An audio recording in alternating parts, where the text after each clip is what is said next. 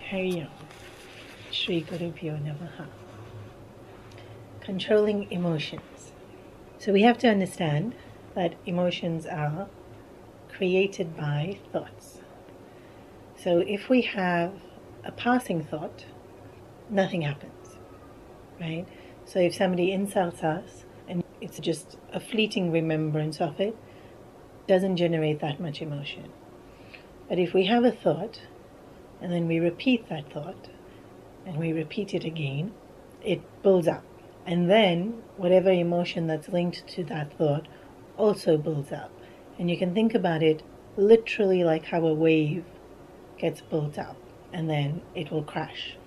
And the crashing is how when we feel as though it explodes and it takes over us.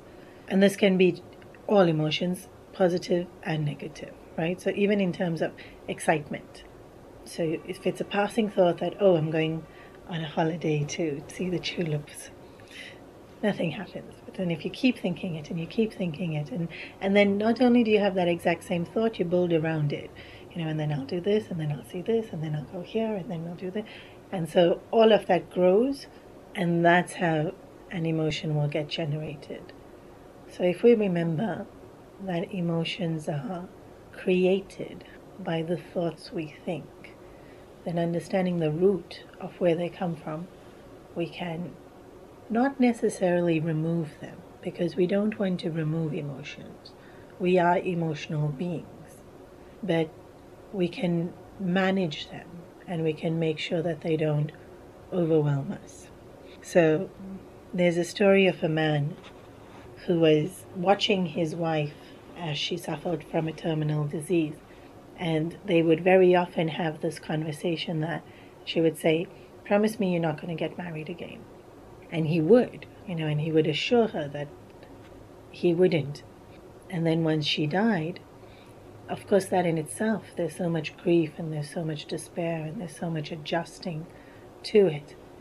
And then as it went on, the loneliness and the still wanting to have a full life, he does get married again.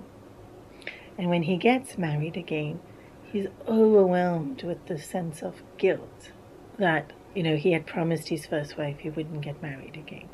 And he would fall asleep at night and he would see this ghost of his first wife. And she would be so angry with him, saying exactly what, you promised you wouldn't get married again. And I know you took her out here, and I know you bought her this, and I know you've said this to her, and I know you, and he would wake up in this cold sweat. Night after night, he would have these horrendous episodes of seeing her ghost and being scared and breaking out into a sweat. And then one day when it became unbearable, he goes to the local priest and he says, please help. That I can't even sleep anymore. I'm just exhausted through the day because I'm terrified to go to sleep. And if I do fall asleep, she's appearing in the dream and she knows every single thought I'm thinking and everything I've done and everything I've said. And so the priest takes out this little bag of pebbles and says, tonight when she comes, ask her how many pebbles are in the bag. And he said, okay. And he goes back home and he's, I think, more empowered by the fact that the priest has given it to him, and it's going to help him with the ghost when she comes tonight. He falls asleep a little bit better that night, and sure enough, she turns up. And the minute she turns up and saying, you said you wouldn't get married, and he takes out this bag of pebbles and he says, how many pebbles are in it? And she's quiet. And then he asked again, how many pebbles are in this bag? And she disappears. And so he thinks, the priest is brilliant. Whatever is in this bag and all of the rest of it, it definitely worked. And so he goes back next day to thank the priest. And the priest tells him, you didn't know how many pebbles were in this bag. So she didn't know. She knew everything that you knew. And therefore she haunted you, because it was your own mind and your own guilt that was causing her to come to haunt you. And this is how emotions work. Our own mind revisits memories and drags out the emotion and it haunts us. Or our own mind jumps ahead to the future and creates this whole scenario of what could be or would be or should be. And again, that torments us. And so emotions go haywire when the thoughts run away into all different channels. And so the way to control it, and remember not to destroy it, but the way to get a little bit of a grip on it is knowing that it's your thoughts and not that it's real. And this is very subtle, because if I think, oh, I can anything, let's go down to the supermarket, it's not yet real. It's just a thought. And then I can decide to make it real.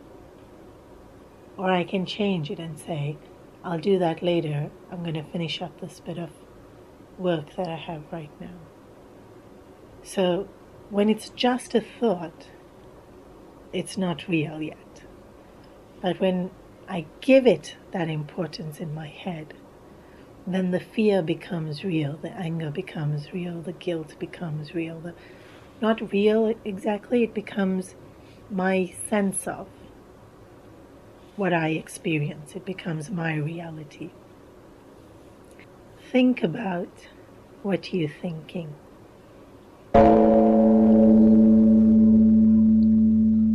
For more information on Chinmaya Mission, visit our website, chinmayamission.com. For all the young adults out there, to know about our upcoming activities at the nearest Chinmaya Mission Center, visit us at chinmayayuvakendra.org. And for all our parents and teachers listening, please visit chinmayakids.org for an interactive experience of spirituality on a digital platform. Spellings of the website are provided in the description field of the podcast.